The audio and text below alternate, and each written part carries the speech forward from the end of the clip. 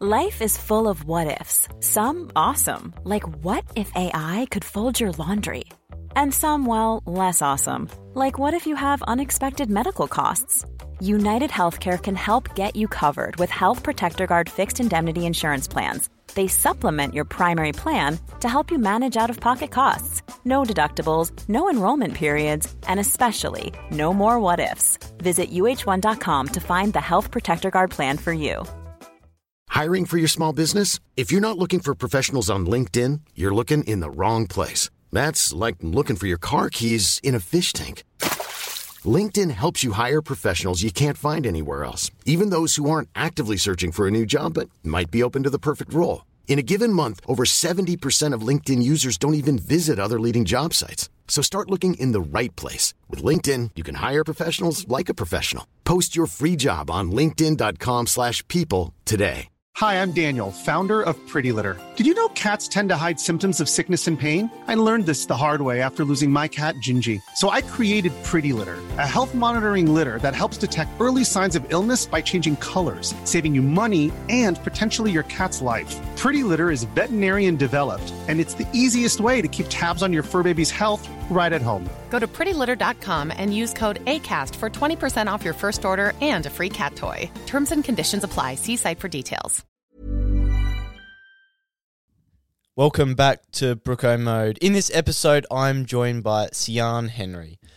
I often start by giving my guest external labels such as athlete, coach, or whatever job title they may hold, but this does not do her justice. 6 months ago, she started waking up at 4 a.m. every morning. In one moment, she changed her life. With an incredibly mature and insightful perspective, you are guaranteed to leave this episode feeling better and ready to take life on.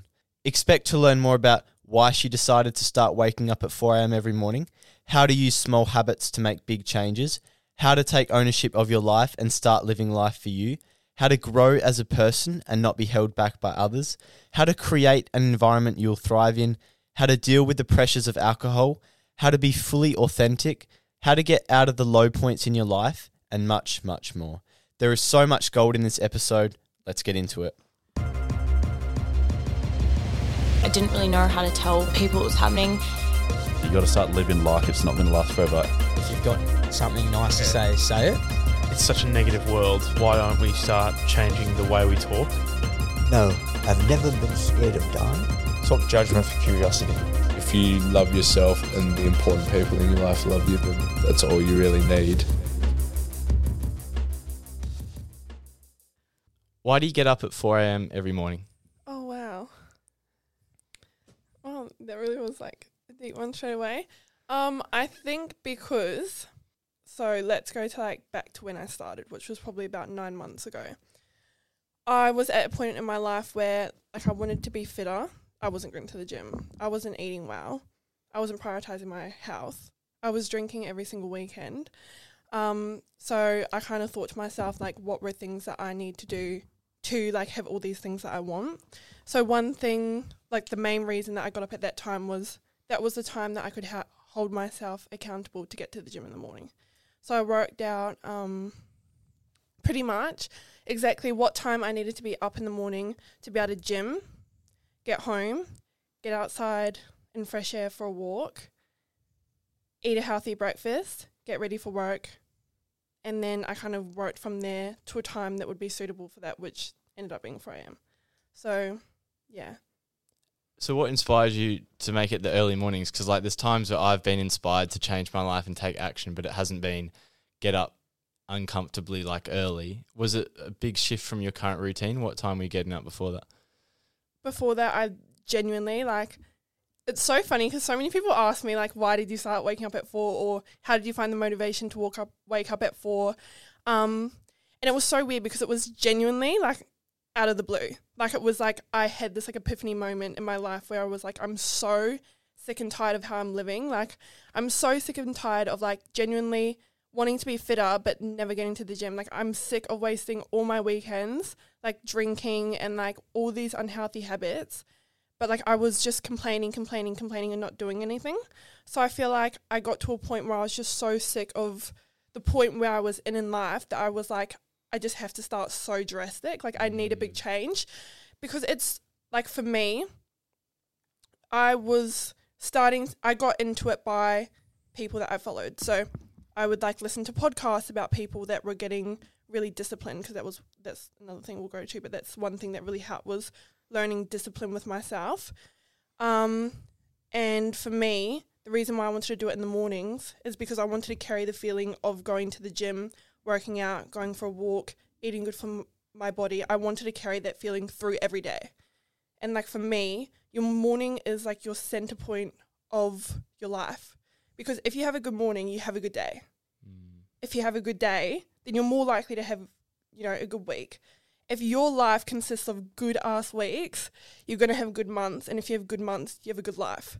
And, like, if you really break it down, it sounds so simple, like, oh, have a good morning. But it's so true. Your morning is the center point of your life.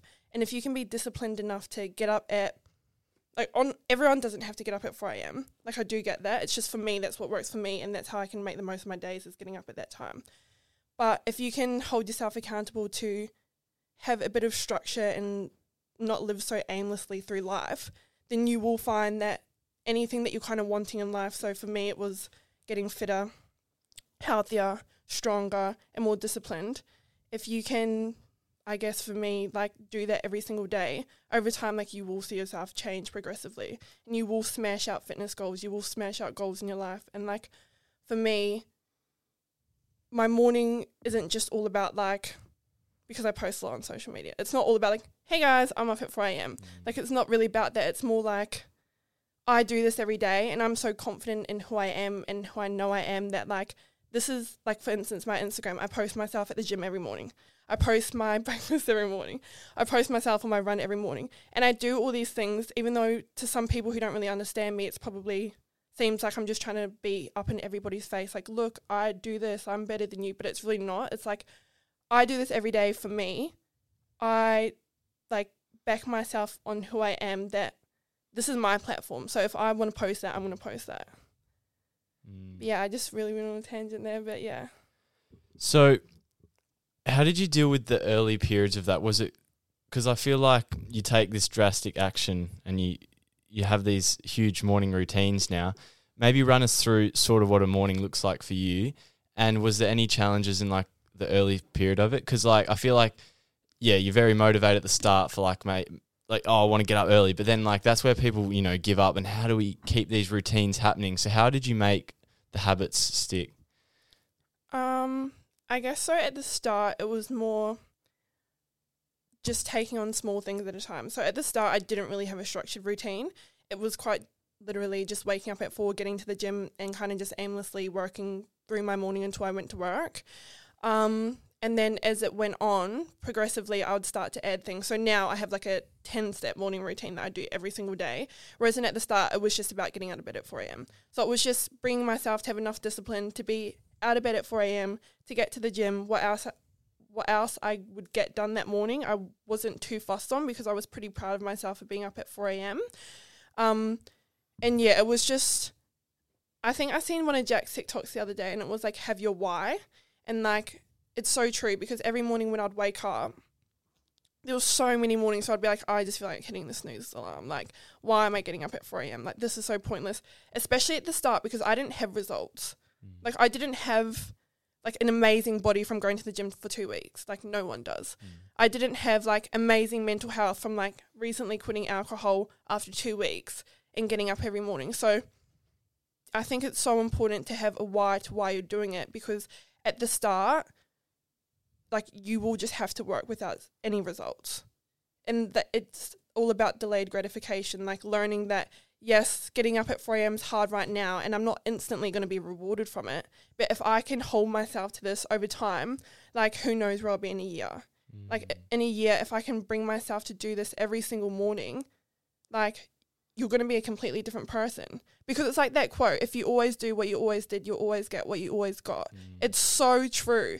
Like, if you're someone that's, like, so sick of how you're living right now, but you're continuing to do every single thing that is bad for you, like, in the nicest way possible, everything's going to remain the same. Like, you have to be willing to, even small changes, just do things that are better for you and do things for how you're going to feel after. Like, if you can even make that one challenge for yourself to just do things not based on what you want to do in the moment, but how they're going to make you feel after. For instance, do I feel like going for a run? No. Why? Cannot be. I don't know. So you can say. So it's like, cannot be fucked. How am I going to feel after? Amazing. Get out and do it. Should I drink tonight? Yeah, that'll be really fun. How am I going to feel tomorrow? Horrible. How's the mental health going to be? Horrible. How am I going to go into Monday? Hating life. You know, it's like there's no momentum there. So when you take those two things that are obviously very different examples, but it's like you're always going to have different feelings in each times about things. But if you can always look at what you're going to feel like after, like that is already a great step to have. So doing it for a future you. Yeah. Like for me, that's every night I set out my gym outfit for the morning, like for the next morning. I do it every night. Like, no joke, the past 6 months I've not set out my gym outfit.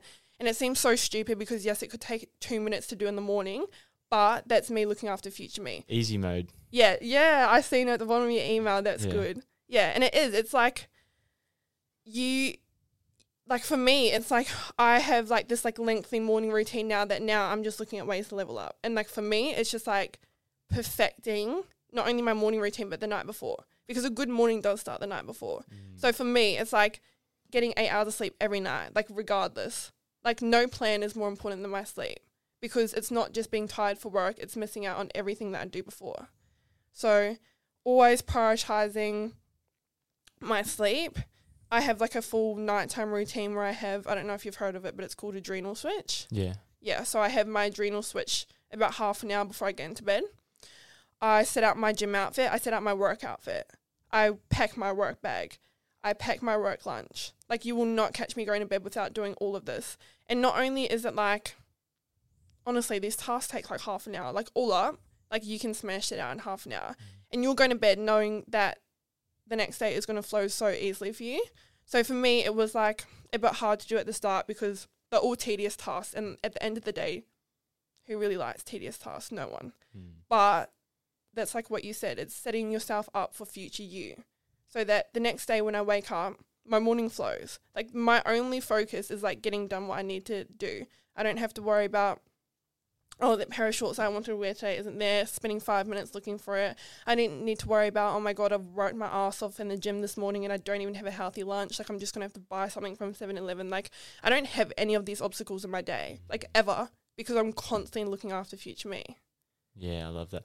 I think the important thing you touched on earlier was that like you didn't make it too hard for yourself early on. You know, if we have these grand plans and visions, but you just made it, okay, I'm just going to get up at 4 a.m. and then you start to build and you build that momentum and that self-story and the discipline.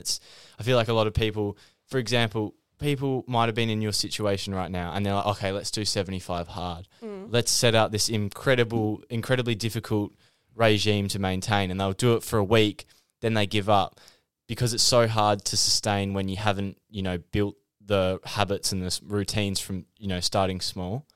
So I think that's a really good way you approached it. I guess, do you have your why? Is your why just around just how you felt? Like what was so, I don't know, because we talk about you didn't like how things were in that time, but I'm a bit intrigued, like, you've taken huge action, but is there something deeper that, like, because I just feel like it's such a big shift, it almost feels like there has to be, or is it just that regret framework? You're like, I don't want future me to be disappointed with the way I'm going, or is it just more like an inspirational thing, like, fuck, I want to feel so much better than this? I think ultimately, and I think everyone has this in them, is like I genuinely, like wholeheartedly felt like there was so much more to life. Like I was so, like I have goosebumps. I literally felt like I was living so mundanely. Like I genuinely did not enjoy my life.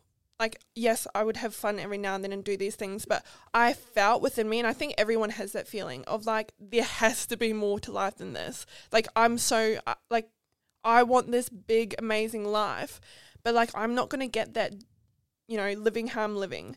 And I've always had like a really, really like deep sense of like wishing for like a really like abundant, massive life. Like I've always felt that deep within me. And like I was at a point where like I really felt like there was more, but I just didn't know what it was. And I was like, working my job every day. I would literally wake up and go to work. So it was like, of course I'm going to feel like my life is my job because I don't live my life out of my job. And then what do I spend my weekends doing? Drinking, forgetting about and numbing the fact that I'm not enjoying my everyday life. So it's like every aspect of my life that I was complaining about, I was indulging in. So when I would wake up in the morning, that was another reason I wanted to do the wake ups, is I was feeling so drained, and I know so many people will relate to this with the 9-to-5 life and genuinely thinking like, is this all life is? Like, am I actually going to wake up and go to work and serve somebody else for the rest of my life? Like, how can anyone feel fulfilled with that? So for me, it was like, okay, I don't know what I want to do in the future yet because I didn't. Like, I have a bit more of a sense of it now, but no clue. I didn't have any clue of what I wanted from my future. I just knew that I wanted more. So, like, career-wise as well, I didn't really know what I wanted to do career-wise, but I knew I wanted more. So, for me, it was like, okay, I don't know what I want to do career-wise. I don't really know what my calling towards life is. Let's work on me. Like, let's just go in all on me. Let's literally, like, just give everything I can to me, and I'm sure what's meant for me in the future will come to me. Because I was thinking, maybe I'm not, like, I don't know what I want for my career yet because I'm not the person who, like, aligns with the future career that I'm meant to have.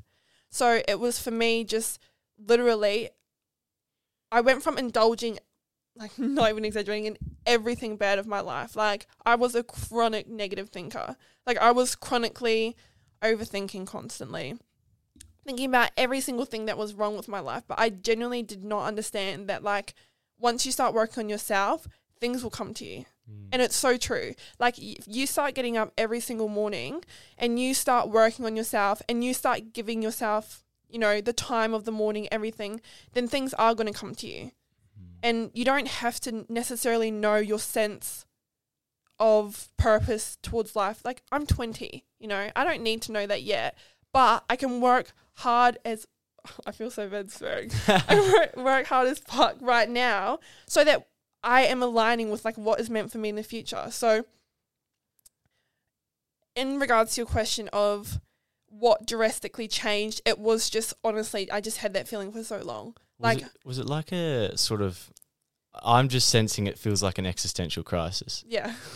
That's all. Which is so weird because I was 19 when like I started to, well, I've always kind of had this feeling, but it was like 19. So it was at the start of this year. I only had my 20th birthday this year.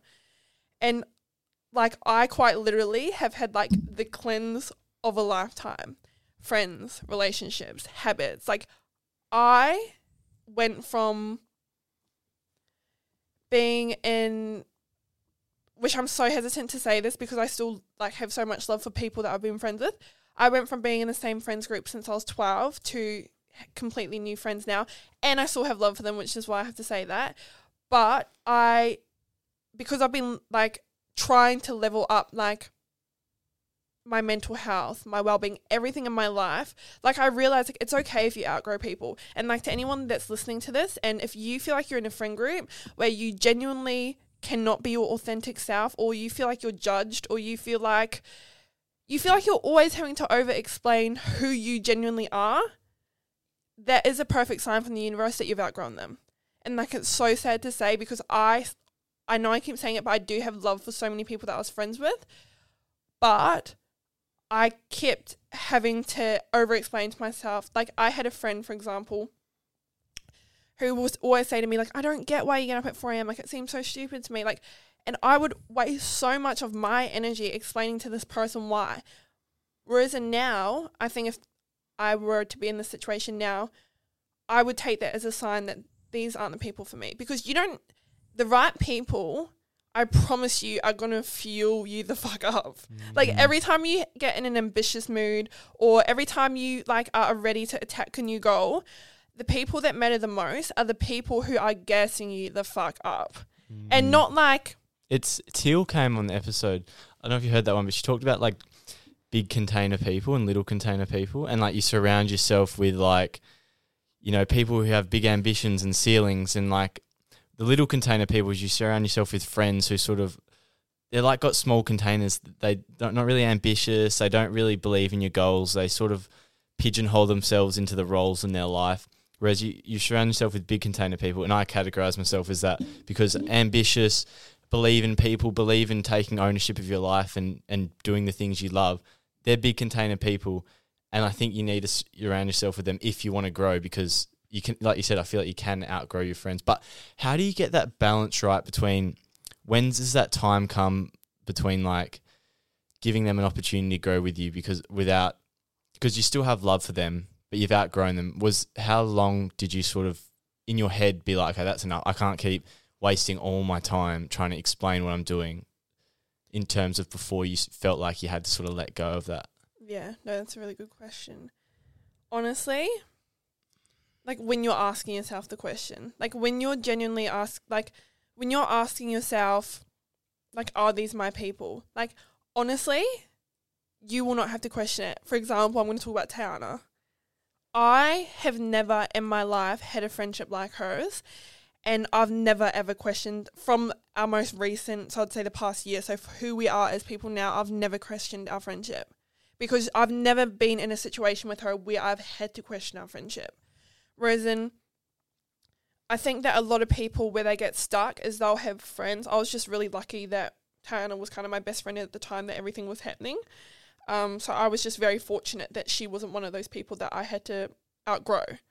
But so it's so hard because it's like, you're not trying to be, I feel like there's a distinction needs to be made, because it's like growth is not, I feel like with self-growth, it's about you, and I feel like people take self-growth as like offensive, and it plays on their insecurities. Like, it's almost like someone grows as a person and someone else gets offended by it. It's not meant to be about anyone else, is it? No, it's not. And also, like, exactly what you said just rung a bell, because there was this quote, and it was, I'm starting to forget it now. Oh, okay, so people get mad, so friends will get mad at you for changing because they're mourning an old version of you. So if you've drastically changed, like, it's a sense of loss for them, because you're not who you were for them. You're not that person to them. You don't cater to them the same that you did in the past. You don't show up for them the same as you did in the past, because you're different. And of course, this is a perfect way to always show love and compassion and empathy, because there's always a situation in friendships where you can judge people, be like, why is she judging me for changing? I'm doing better for me. But that's a really beautiful way to look at it, is they are just mourning an old version of you that you can't be for them anymore, because you're not that person.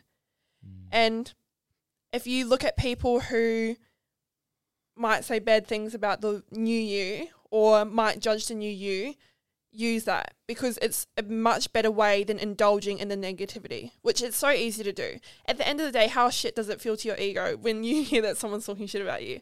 Yeah. Oh, she's changed, that's so fake, or just anything like that. Like, it triggers you because your ego is like defending yourself. Whereas for me, one thing that because I've gone through like a lot of, I wouldn't even say friendship breakups, because I do still consider them my friends. I just don't see them. So for me, it's like, you will feel bad. Like, that's one thing I can say to someone who's like going through friendship breakups, is you will feel bad. I hold so much guilt that I've learned to like let go of, because I don't want them to think it's them, because it's not. It's just I felt like I outgrow the situation. But don't let that guilt hold you to those friendships, because it's not worth it. If you genuinely feel like you've outgrown, and it's not even friendships, it's relationships, it's situations, it's environments. If you're leveling up in life, I promise you, environments you will outgrow. Situationships you will outgrow. Relationships you potentially may outgrow. Friendships you will outgrow. And you can't hold guilt. You can't let guilt keep you in any of those. Because if you're saying to yourself, I want to level up, I want to do better for myself, I want to get them gains, if you tell yourself you want to do all these things, but you let guilt hold you to them, you're genuinely blocking yourself from them. My sort of new take on that is yes, and give that whatever connection you have with that person, give that oxygen. And if you're, because I feel like a lot of the time the person who's growing can feel that guilt because, they might feel like they're outgrowing, but you give that person oxygen and you give your relationship, whatever capacity is oxygen, you're growing. It will give them the opportunity to think and reflect and also grow maybe with you. But I feel like we're so scared to be ourselves sometimes and hold on to these attachments, so we don't give the person the room to grow as well, because we're too caught up with that fear of judgment. Like, I don't want to hurt your opinion, your feelings, because I do care about you. Yeah. But we're also ultimately holding them back as well, maybe, because it becomes a whole mind game. What about alcohol? Because you stopped drinking, and that's a massive part of Australian culture and friendships and going out together and all that. Like, that's a massive component of friends. Yeah, so it's so funny you say this, because I was just talking to my mum about it the other day, and I said to her how I was struggling a bit because I have my 21st next year, which I have been so on the fence about drinking or not drinking, because I haven't had a sip of alcohol in nearly 6 months. So, it's been lingering on my mind about the alcohol.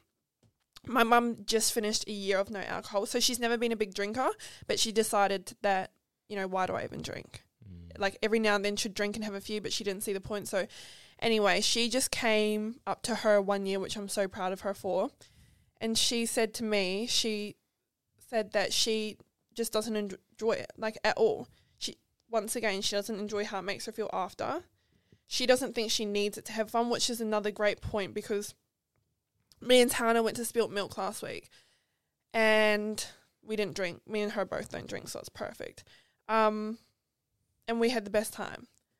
And it all comes down to how you think of it. So you can make the most out of anything depending on your thoughts. So if you say, oh, fuck, it's going to be so shit if I don't get fucked up, or I better have a 12, I need 12 drinks to get me through the whole thing, or it's going to be so boring if I don't drink.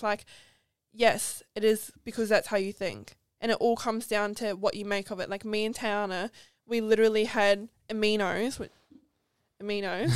and we had V's, and we literally just had the best time of our life, because I think for us, me and Tana are very confident in who we are.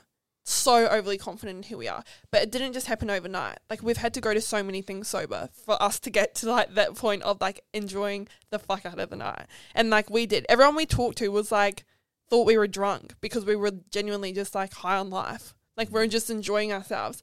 But at the start, it obviously wasn't that easy. So I think because I don't think I have the best pass with alcohol, I used to get really bad anxiety. So for people that don't know what that is, it's the next day when you're hungover and you have chronic anxiety about everything you did the night before.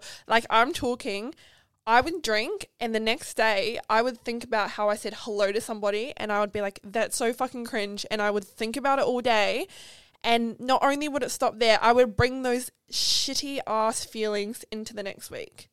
And I would act so out of character.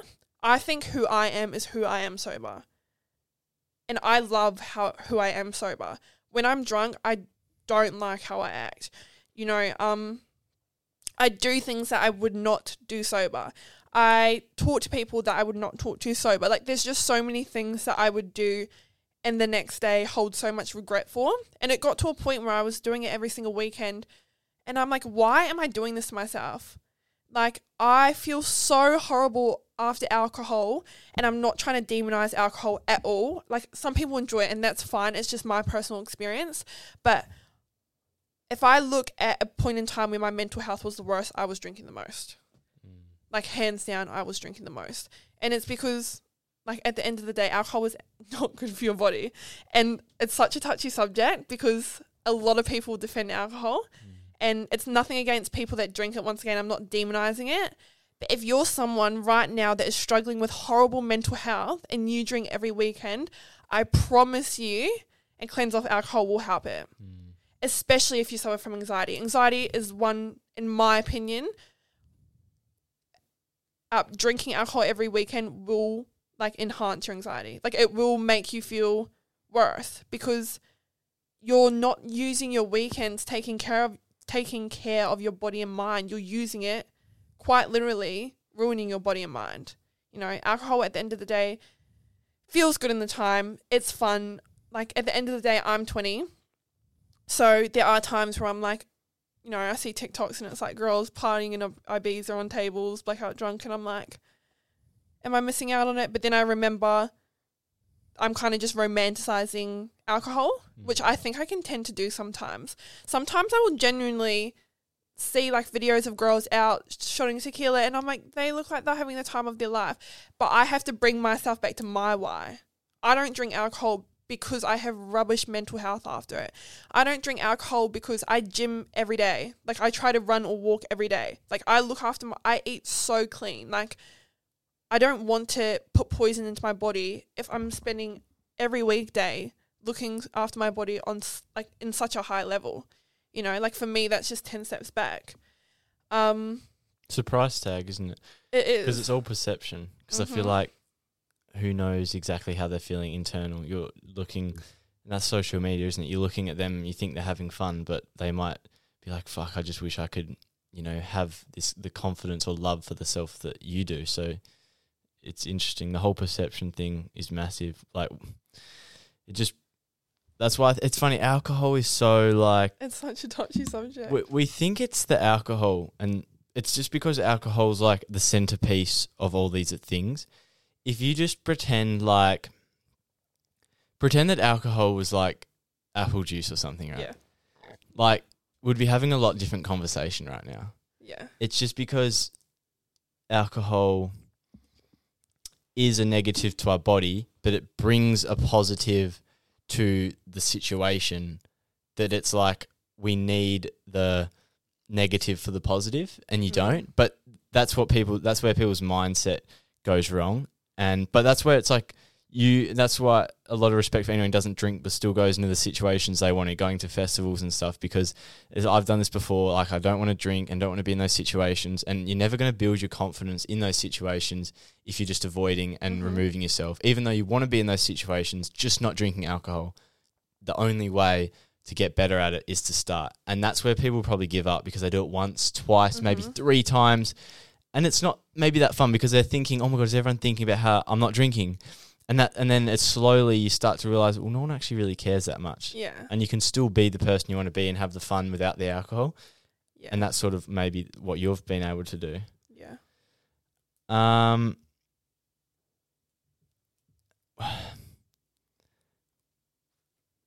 What do you think about... I'm interested quickly in that point. You talk about alcohol.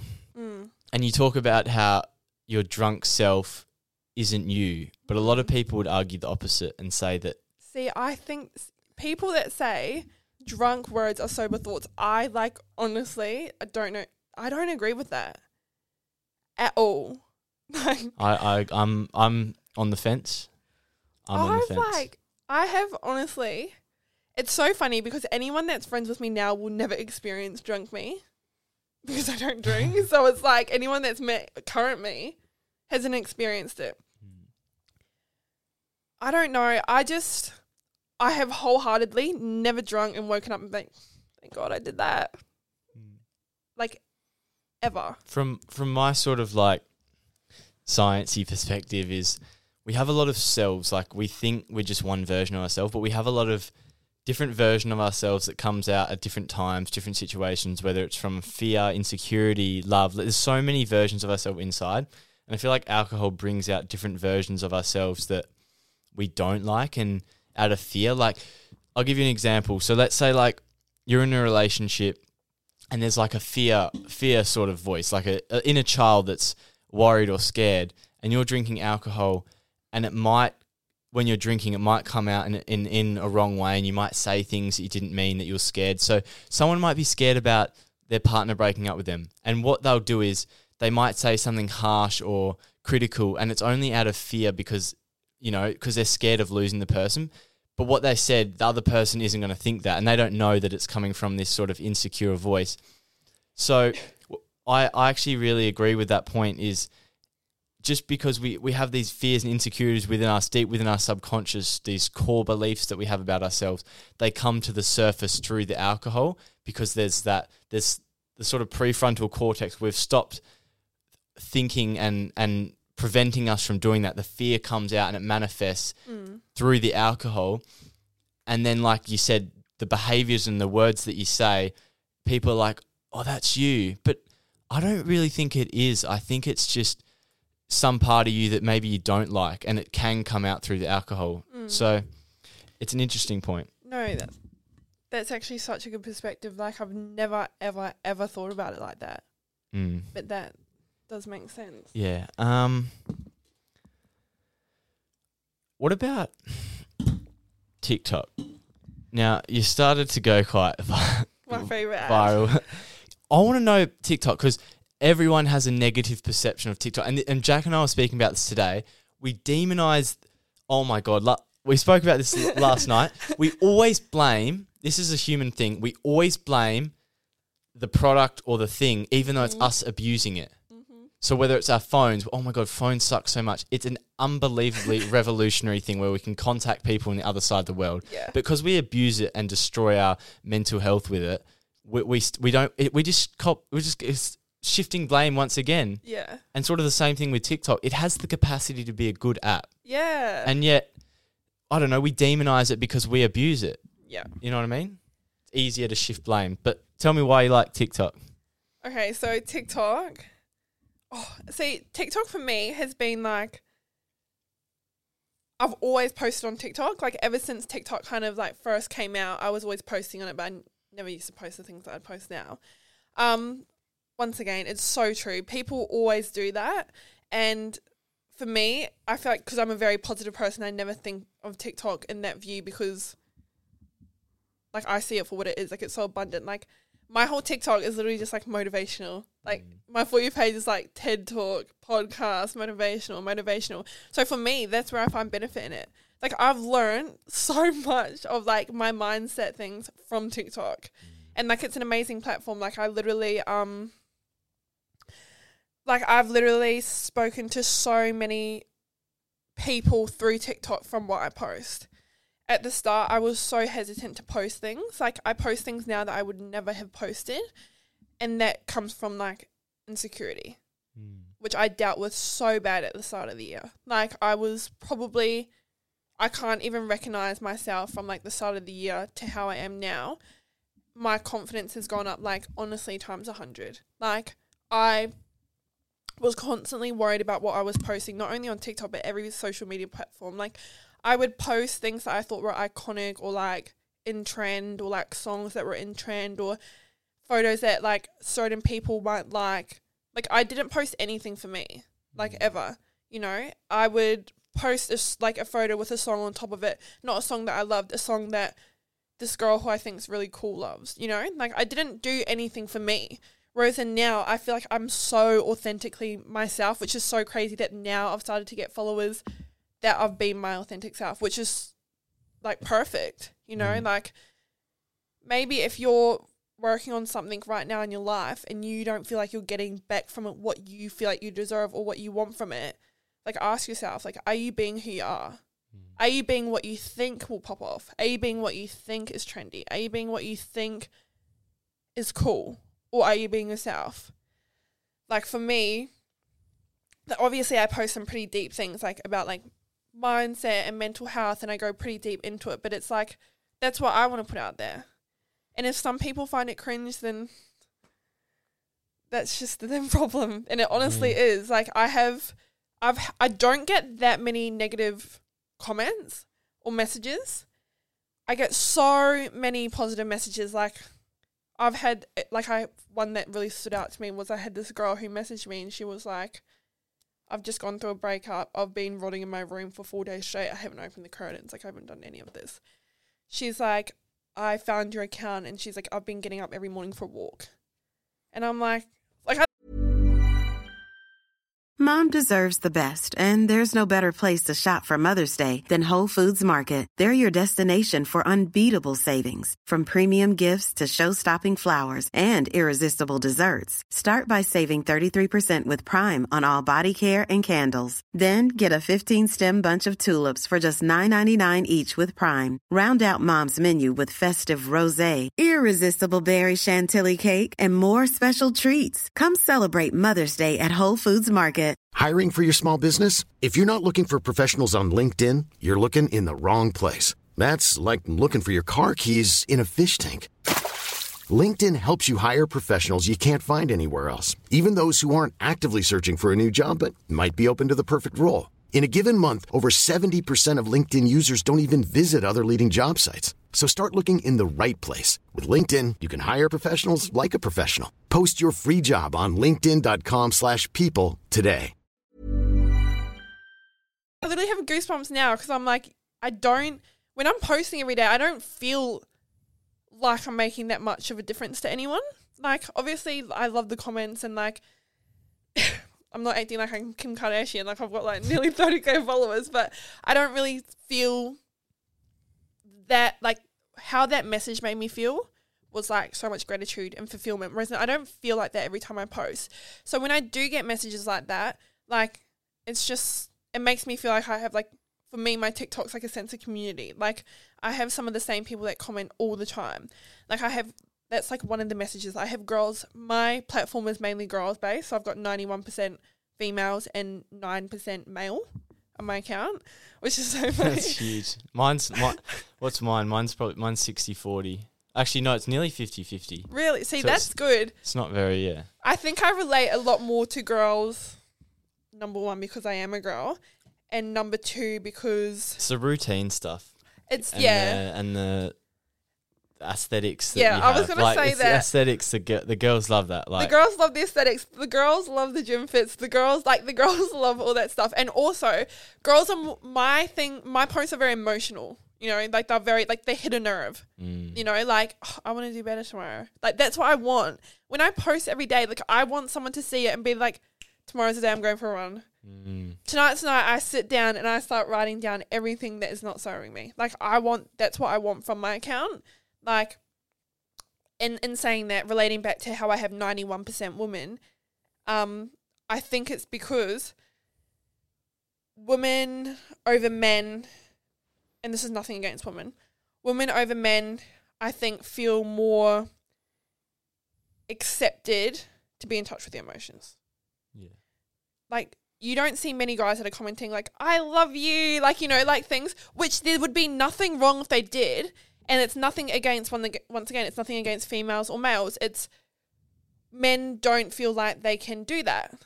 So I think that's why I have more of a female connection, because women feel a lot more accepted to post things, to comment things like that and be so supportive. Whereas in a male, not me, I wouldn't judge a male. Men have the fear that if they act kind, women will perceive it as sexual interest. Yes, and I was literally just about to say that. Like, and the opposite way around, when women are kind, men always think it's a sexual interest. Yeah, and it's like, that's so funny as well, because one of my goals for the next, when did I say this? I can't even remember, but I wanted more platonic friendships because I've never had guy friends. Like, you and Jack are literally like my first ever guy. I have a guy friend at work, but like, you and Jack are my first ever guy friends. Yeah. Which, like, was massive for me because I think it's so important to have friendships with both females and males in your life. I agree. Like, it's so important and it's healthy. But our society has conditioned us to think that it's not, in a way that it's like, you must like him. You know? Yeah. Like, if you're friends with a girl, oh, you're into her. Like, or if you're friends with a guy, like, you have a crush on him. Like, when we're all humans, like, why is it weird for a woman and a man to be friends, you know? When in my mind, it's so healthy. Like, I think that you shouldn't just base your friendships based on sex. Like, whether it's gender of female or male, I don't think you should base it on that. It's just, if you connect with a human, you connect with a human. 100% and if you don't look at it that way, then you're kind of blocking yourself off so many friendships. Totally agree.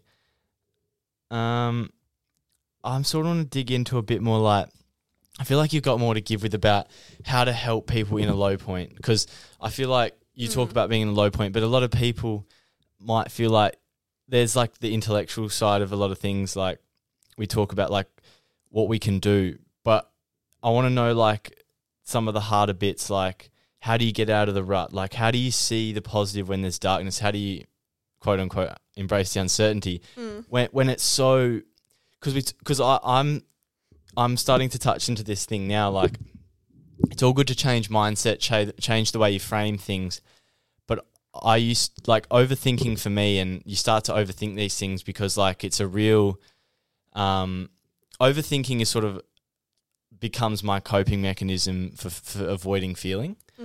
So I feel like, okay, I feel like I'm not happy with some things in my life. So I'm going to put all my energy into reframing them, rethinking them, instead of, you know, just looking at the feelings and actually feeling them and then taking action from them. So I'm interested in like how you sort of dealt with the emotion side of it, because I know for me, you touch on overthinking. I use overthinking a lot as a coping mechanism, and I'm getting into the embracing the feelings, and then you can take action from there and respond in the right way from there, instead of feeling a negative emotion, trying to rethink it, because it's just distracting yourself from the emotion. Yeah. So take us back to some of the, you know, the lower points and maybe some things that, you know, people listening can take to what you sort of did. I don't know, anything. Yeah. Well, for anyone that is like quote unquote in a rut, so if for anyone that's feeling depressed with their life, feeling anxious, feeling like they're living quite aimlessly, don't feel like you have any purpose to your life, I know that it can seem like that's just how it's always going to be. And that's why, like, you can tell someone who is in a rut, you know, this is go for a run, go to the gym. Like, they don't, that in a rut, they don't have the motivation to do that, you know? So I think for someone that is going through a really low point in their life, like, number one, I feel for you because I know exactly what it's like. Number two, you have to just bring yourself to do the first step. So, like, one thing that I think, well, that I did that I know really helped was get a paper and pen out and write out everything that you think is...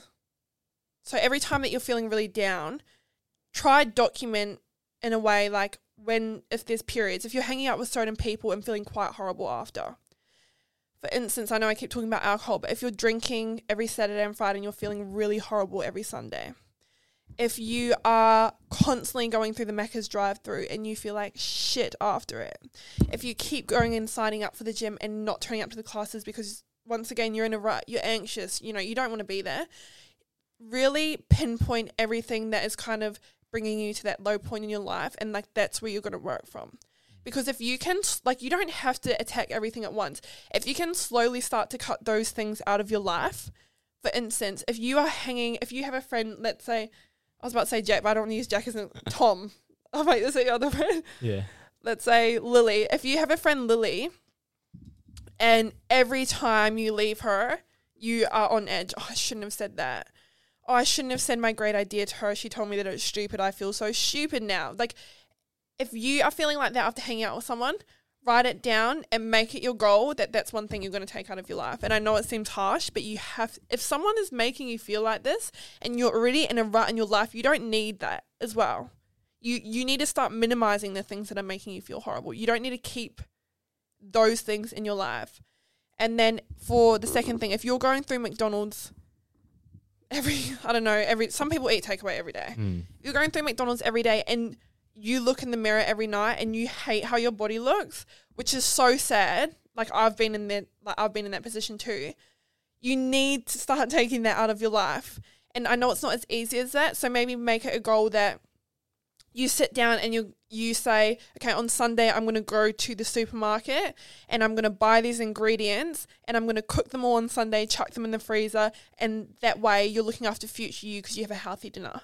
Because you can't just feel motivated in the time and say, I want to eat healthier next week, write that on my vision board. There you go. Like you can't just write things aimlessly. If you're serious about wanting to eat next week, you need to sit down. You need to work out, okay, what time this week am I free to sit down for 2 hours and cook all my meals? Or what days am I free to do this? Or what day can I go to the supermarket? You have to have goals to your goals. You know, you can't just put something out in the air and, oh my God, next week I want to lose 10 kgs. No, you need to go, okay, I'm going to go to F45 on the 8:45 a.m. class on Monday because I can make that class. And you need to lock in goals that are going to hold you accountable to get to those goals.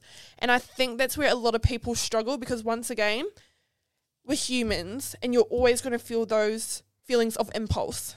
That's, in my opinion, where that motivation comes from because you're feeling very impulsive in the time, you know?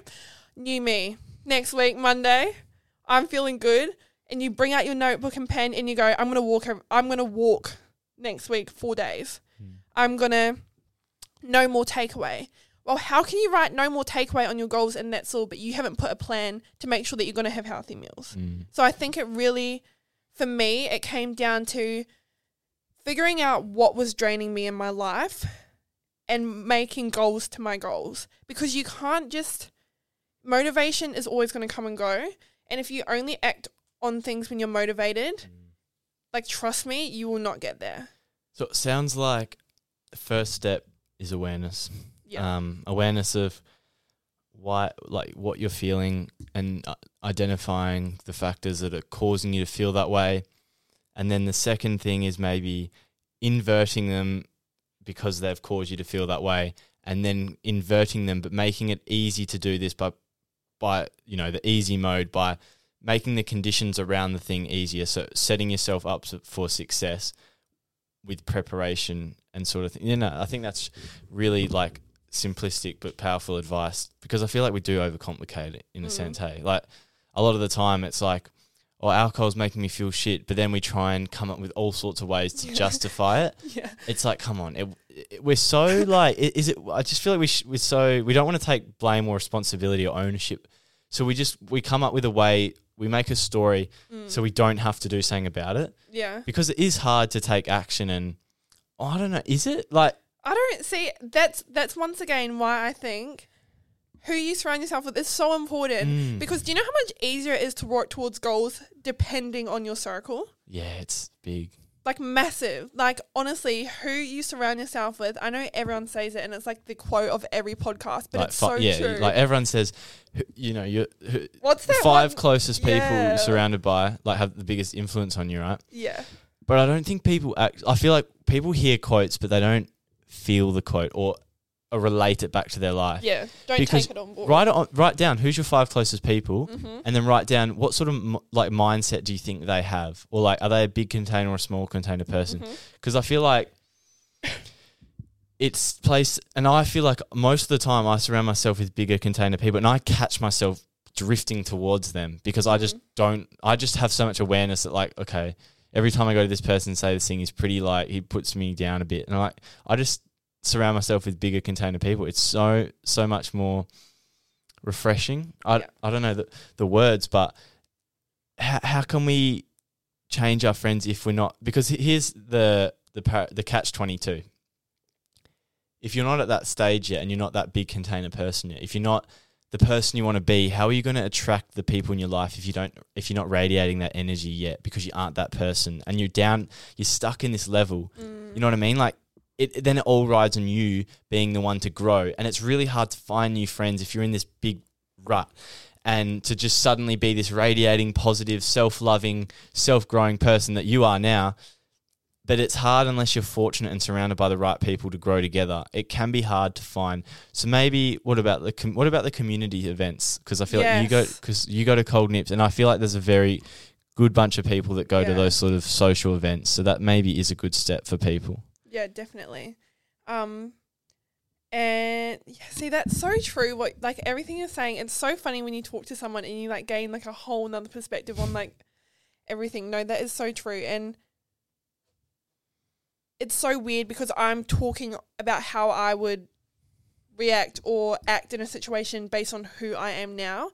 But I know what you're saying. Like someone that obviously is in a rut and anxious, not that likely to go to a big event, which I know I'm saying you should, but I understand that when you're in a rut and when you're anxious and when you're down, I understand that it can feel impossible to bring yourself to do those things.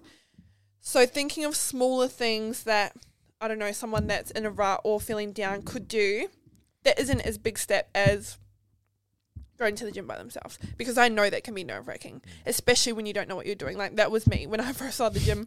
I literally had this guy, I was using one of the machines, and I was using it so wrong. He's like, excuse me, love, that's not how you use it. Oh my God. And he was so kind, but I was just like, it just honestly put a pep in my step. Like, I was just like, I do not want to, because once again, my ego got hurt. I got uncomfortable in the situation. It made me anxious because it made me think how many other people were looking at me. So I'm honestly trying to think of something that, like, I would recommend doing if you are genuinely in a really low point in your life. Because obviously, I feel like a few things that come to my mind are, you don't need 100 friends. Like, you might only have one. Yeah. Okay, like, and that can be so powerful. You're in a low spot. It might not even be a friend. It might be your mum, your dad, your sister. It might be your dog. Honestly, you don't. And sometimes you can do it yourself. Like, you just try something. I think a lot of us, like, because it's not perfect conditions, we don't start. The perfect conditions are right now. Just start right now. Yeah. So I feel like it's so hard, because I know that if I was listening to me say this when I was in a low, it's the last thing I'm going to listen to. So finding a way, because it's an emotional problem and we're using words, right? Mm-hmm. So that's where, like, discipline is so big, especially, I'm sure, for your stuff. It's like showing up, and then, like, emotions come second, and that self-talk.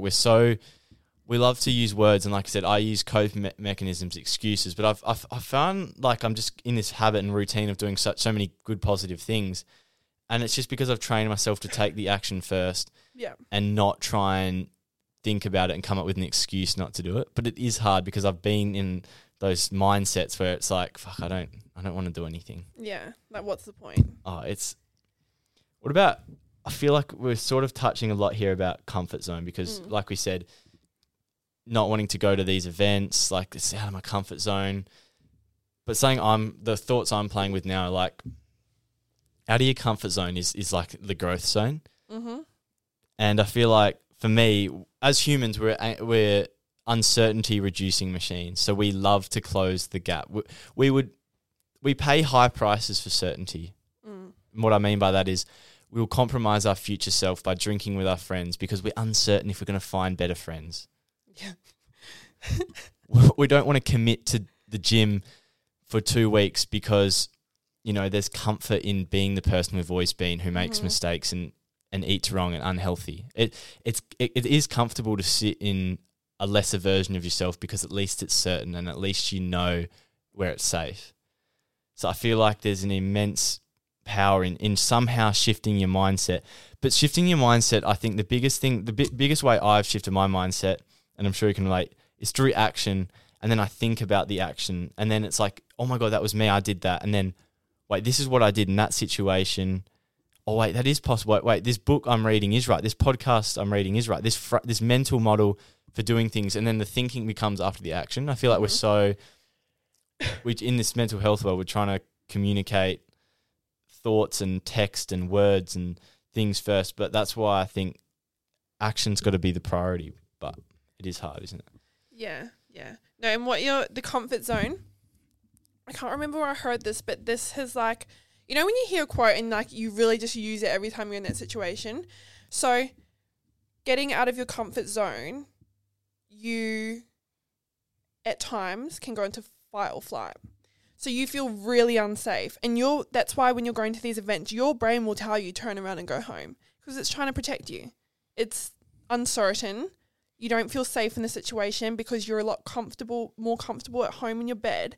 But the more you do these things, and you will survive it. Like, in the time, it may feel like, oh my God, everyone's going to look at me. It's going to be so embarrassing. I'm not going to have anyone to sit with. Like, people are going to judge me. What if they all know each other and they're like, who is this new person?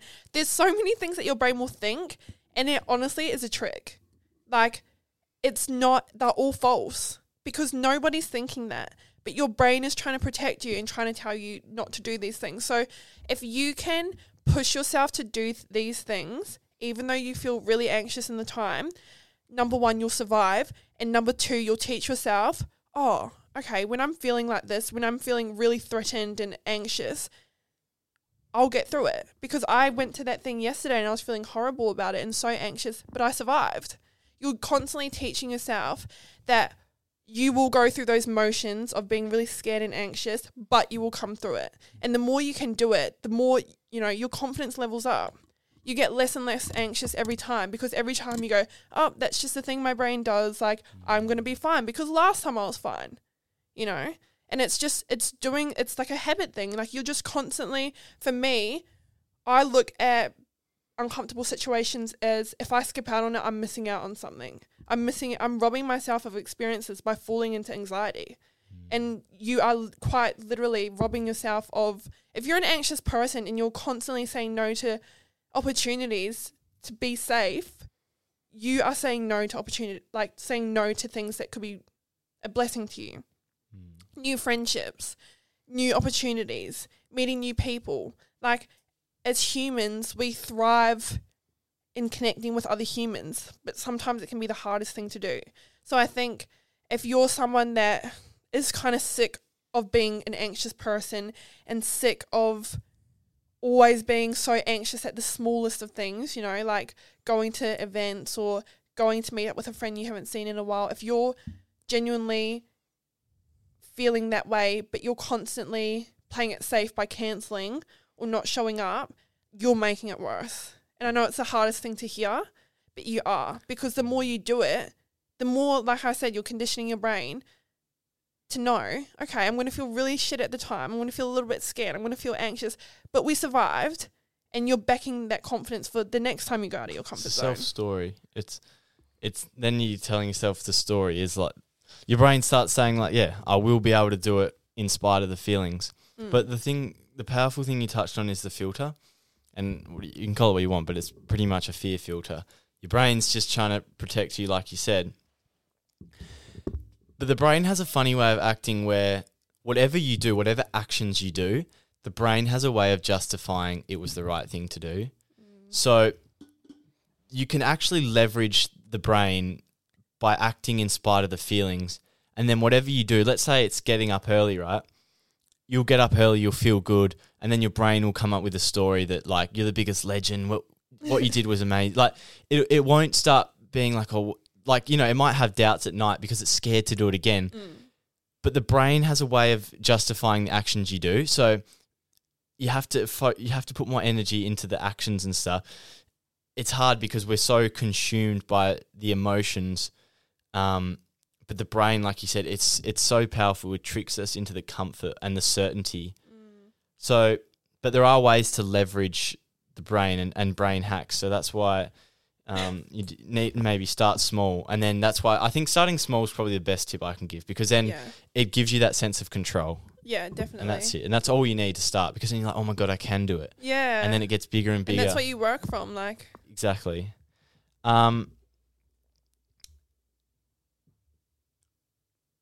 What about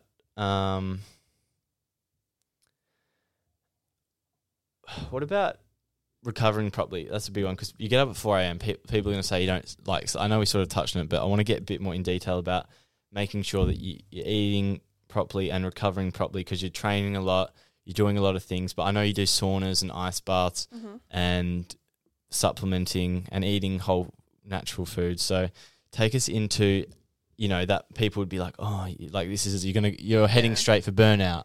Yeah. So my top thing is definitely sleep. So 8 hours of sleep every single night. Like I was saying earlier, you have to prioritize the things that are important for you. So for me, my mornings are important. But to go even further than that, for me to have a good morning, I need my rest. So I hold my sleep so highly. Like, I don't really go out on weekdays after work. Not because I don't think that it's bad too. It's definitely not. It's just I need the sleep. So it sounds so weird, because a lot of people deem my routine as being quite uptight. A lot of people that I tell that I get up at that time think it's quite stupid, or think that, or be like, you need to sleep, or, you know, a lot of people, it's very strange to me because a lot of people that I tell that I get up at that and I don't usually just go, oh, hi, I'm Siahn, I wake up at 4. I don't do that. That's what you said to me. that's what, like, obviously in the situation, it gets brought up sometimes. So for me, it's just about constantly having a routine. I have a morning routine and I have a night routine. They're both so structured, you know, that in order for me to be able to do everything, I have to be making sure that I'm staying on track. So Monday to Friday, it's my morning routine. So it's 4 a.m. wake up. I do the same thing every morning. Podcast on, make my bed, get out of bed. My gym fit's there. Put on my gym fit. Go brush my teeth, brush my hair, get my pre-workout, get to the gym. And then I do my stretching and warm-up. I do my weight training session. I go outside. I do my ab cycle as the sun's coming up because that's just the time of year it is right now. So, and then I get home. I've just started running. So I run 7.25 Ks, by the way, today. Today? Really? Yeah. Fucking nice. I went on my first run 3 weeks ago of my life.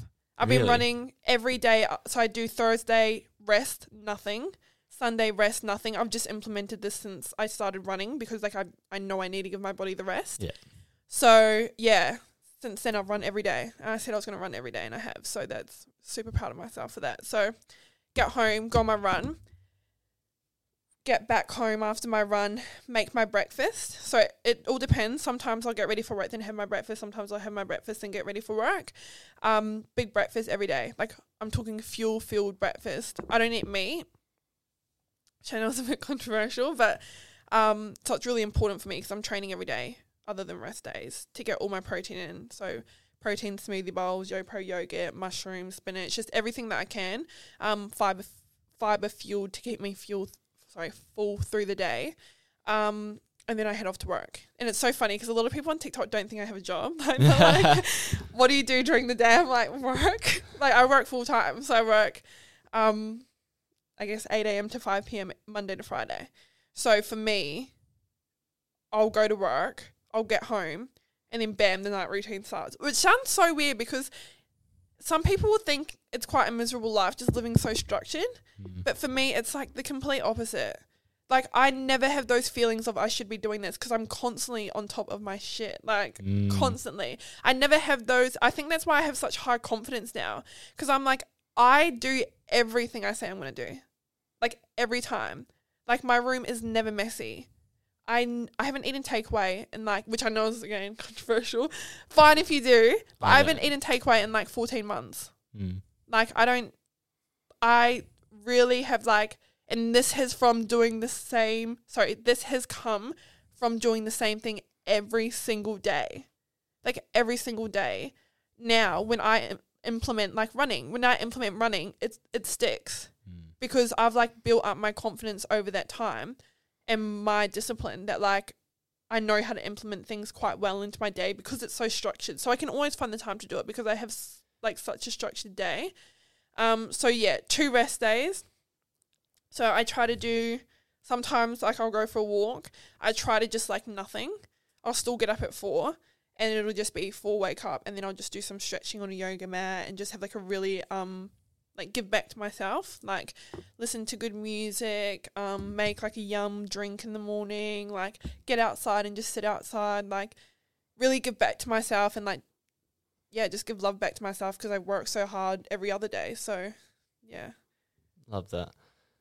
I want to talk quickly about the, I feel like what happens is a lot of people take the victim mindset and then we're all on social media and all we do is consume information that confirms, and we just find people and things that confirm the negative beliefs we hold about ourselves or the world. And it's a very poor me mentality where we don't take ownership. We don't ever take ownership for our lives like you have done. And all we see on the internet is the things, the algorithm that wants us to see. Because so all we do is we keep scrolling on social media and seeing the things, and all they're doing is holding us back.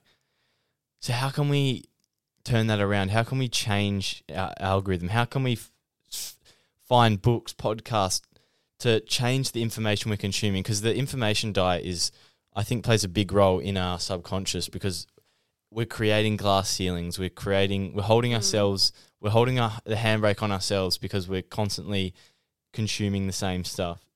So how do we change what information we do consume so that we can start to take action? Because I think it does have a big impact on the way we see the world and with the way we see ourselves. Yeah, well, that's actually a tricky one. I'd say if this is like a person asking the questions that you just asked, I would go ahead and assume that they're wanting to obviously do better. Yeah.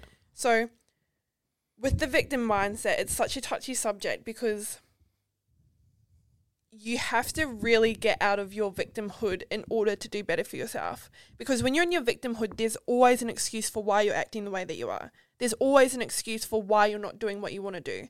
There's always an excuse for how life's happening to you.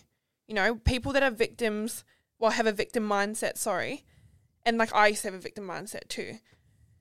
It's so easy to blame everything external when really you have to go internal, and everything needs to be internal. Like if you, like what you said, if your whole For You page is like not aligning with what you want, start a detox. Every time you see a video not aligning, unfollow. Every time you see things that you're liking, follow. Like follow people that motivate you. Follow people that you would want in their lifestyle. Don't follow people who, because I find a lot of victim mindset people do this, they like to follow people they can criticize because it makes them feel better about themselves. And it makes them feel better that they're not doing the work that they keep trying to get themselves to do.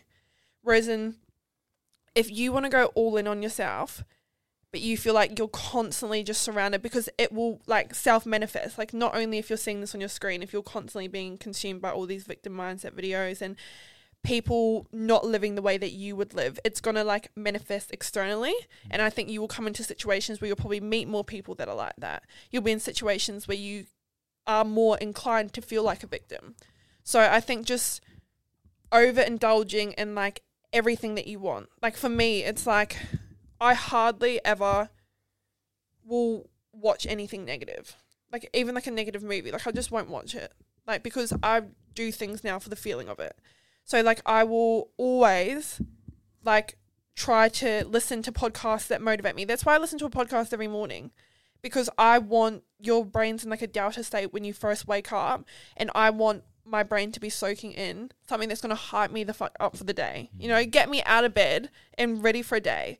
Whereas if you're indulging in things that don't motivate you, then you're not going to feel motivated. And it sounds so simple in the moment, but it's so true. And, like, if you're someone that feels like you're struggling with like your life and you feel like you are falling into victimhood quite a lot, and the fact that you're just constantly complaining about your life, or, you know, I didn't go to the gym today, but that was because my partner doesn't like me going because there's other guys there, or I didn't go on my walk today because I didn't get 8 hours sleep last night. Okay, why didn't you get 8 hours sleep last night? Because I was scrolling on TikTok. Okay, tonight, try to go to bed a bit earlier. Like there's always a solution to every problem that you've created for yourself. Yeah, that you've created for yourself. But there's always going to be an excuse too. So you have to choose, am I going to look for the solution or am I going to look for the excuse? Wow. Because both are always going to be there. And like for me, like solution, because I want to level up me. Like I don't want to be someone, if you live in victimhood, you're complaining about your life. I don't want to be living a life worth complaining about. Ever. So I will constantly be looking for the solution. Because if I were, like, I could fall into victimhood and, I don't know, just blame other people for the way that I am. Or, for instance, friendships. Like, I think a lot of people fall into victimhood in friendships because they'll be like, oh my God, I did so much for Stacey. I always do. I always pick her up when she asks. I always drop her off flowers. I always do this. And when I asked her to hang out last night, she said no. What a bitch. And it's like you stress yourself out because you're like, I do so much for this person and they're constantly bailing on me. Take a step back and look at the situation. And it's so simple once you step back. If you didn't do so much for Stacey, would you have been that hurt that she cancelled? No. you're hurt because you feel like you do so much for her, so how can she do that for you? Do you know what the simple resolution for that is? Stop doing it. Like, I think we're all so inclined to blame other people, whereas there's always an opportunity to step back and take your power back and say, okay, how can I stop this from happening next time? Okay, one good thing would be probably stop doing so much for Stacey, because you are hurt because you're in a state of anger because you feel like you do so much for her. So you're hurt. But if you don't want that to keep happening, then you need to not, you need to stop doing it. So it's always about taking a step back from where you are. Sorry, I keep going completely to the question, but it's always about taking a step back, relationships, friendships, situations, and taking your power back and really feeling, how can I stop that from happening again? Because there's always going to be people in your life that treat you badly. There's always going to be situations that don't work out in your favor. There's always going to be an excuse. But if you can learn to, every time that happens, step back and analyze it and think about it, and don't act out of raw emotion, just really think about it. And if you can take the time out of your day to say, okay, how can I stop this from happening next time, and put in a plan so that you're not in that situation again, then you'll benefit a lot more than just fuck Stacey, I love it. So to wrap it up, what I want to quote, but I feel like I already know what this will be because I feel like I'm going to guess this one, but okay. I'll let you say it. It would have to be, if you always do what you always did, you'll always get what you always got. Yeah. It just resonates. And for me, it was like, who is that by? It's by that older guy. Can't remember. Oh, and he's got black hair, and he's like, I don't want to say anything controversial, but he's like, usually like the pimp in the movie, isn't he? Is it? And he's really old, and he has his own podcast.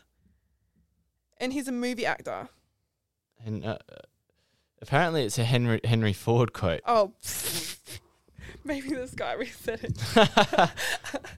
No, but it's so true. Honestly, that quote, like, if you're starting off, every time you think about doing something bad that is leading you towards the life you don't want, think about that quote. Yeah. Don't self-indulge in it. It's similar to like Day One or One Day. Yes. I love that one too. Yeah, that's a good one. It's a lot of the stuff comes back to the same thing. For me, I always like the delayed gratification. For a lot of it, it's just is when you get clear on who you want to be, and like the path you're going, sort of where then you can get really you can really simplify it, because then it's like, well, you sort of know what you got to do. It's about delaying the gratification now.